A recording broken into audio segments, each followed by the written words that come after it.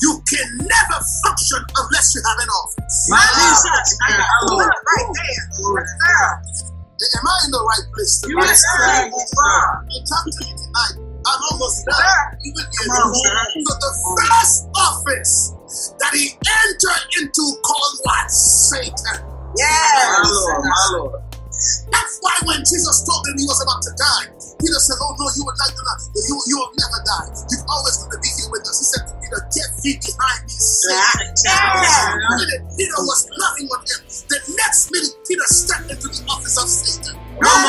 Jesus. That's You good. can say, "Apostle, I love you," and then turn around and think a negative thought again about me. You start in offices. You just step into the office of Satan. Jesus. Yeah. My Lord.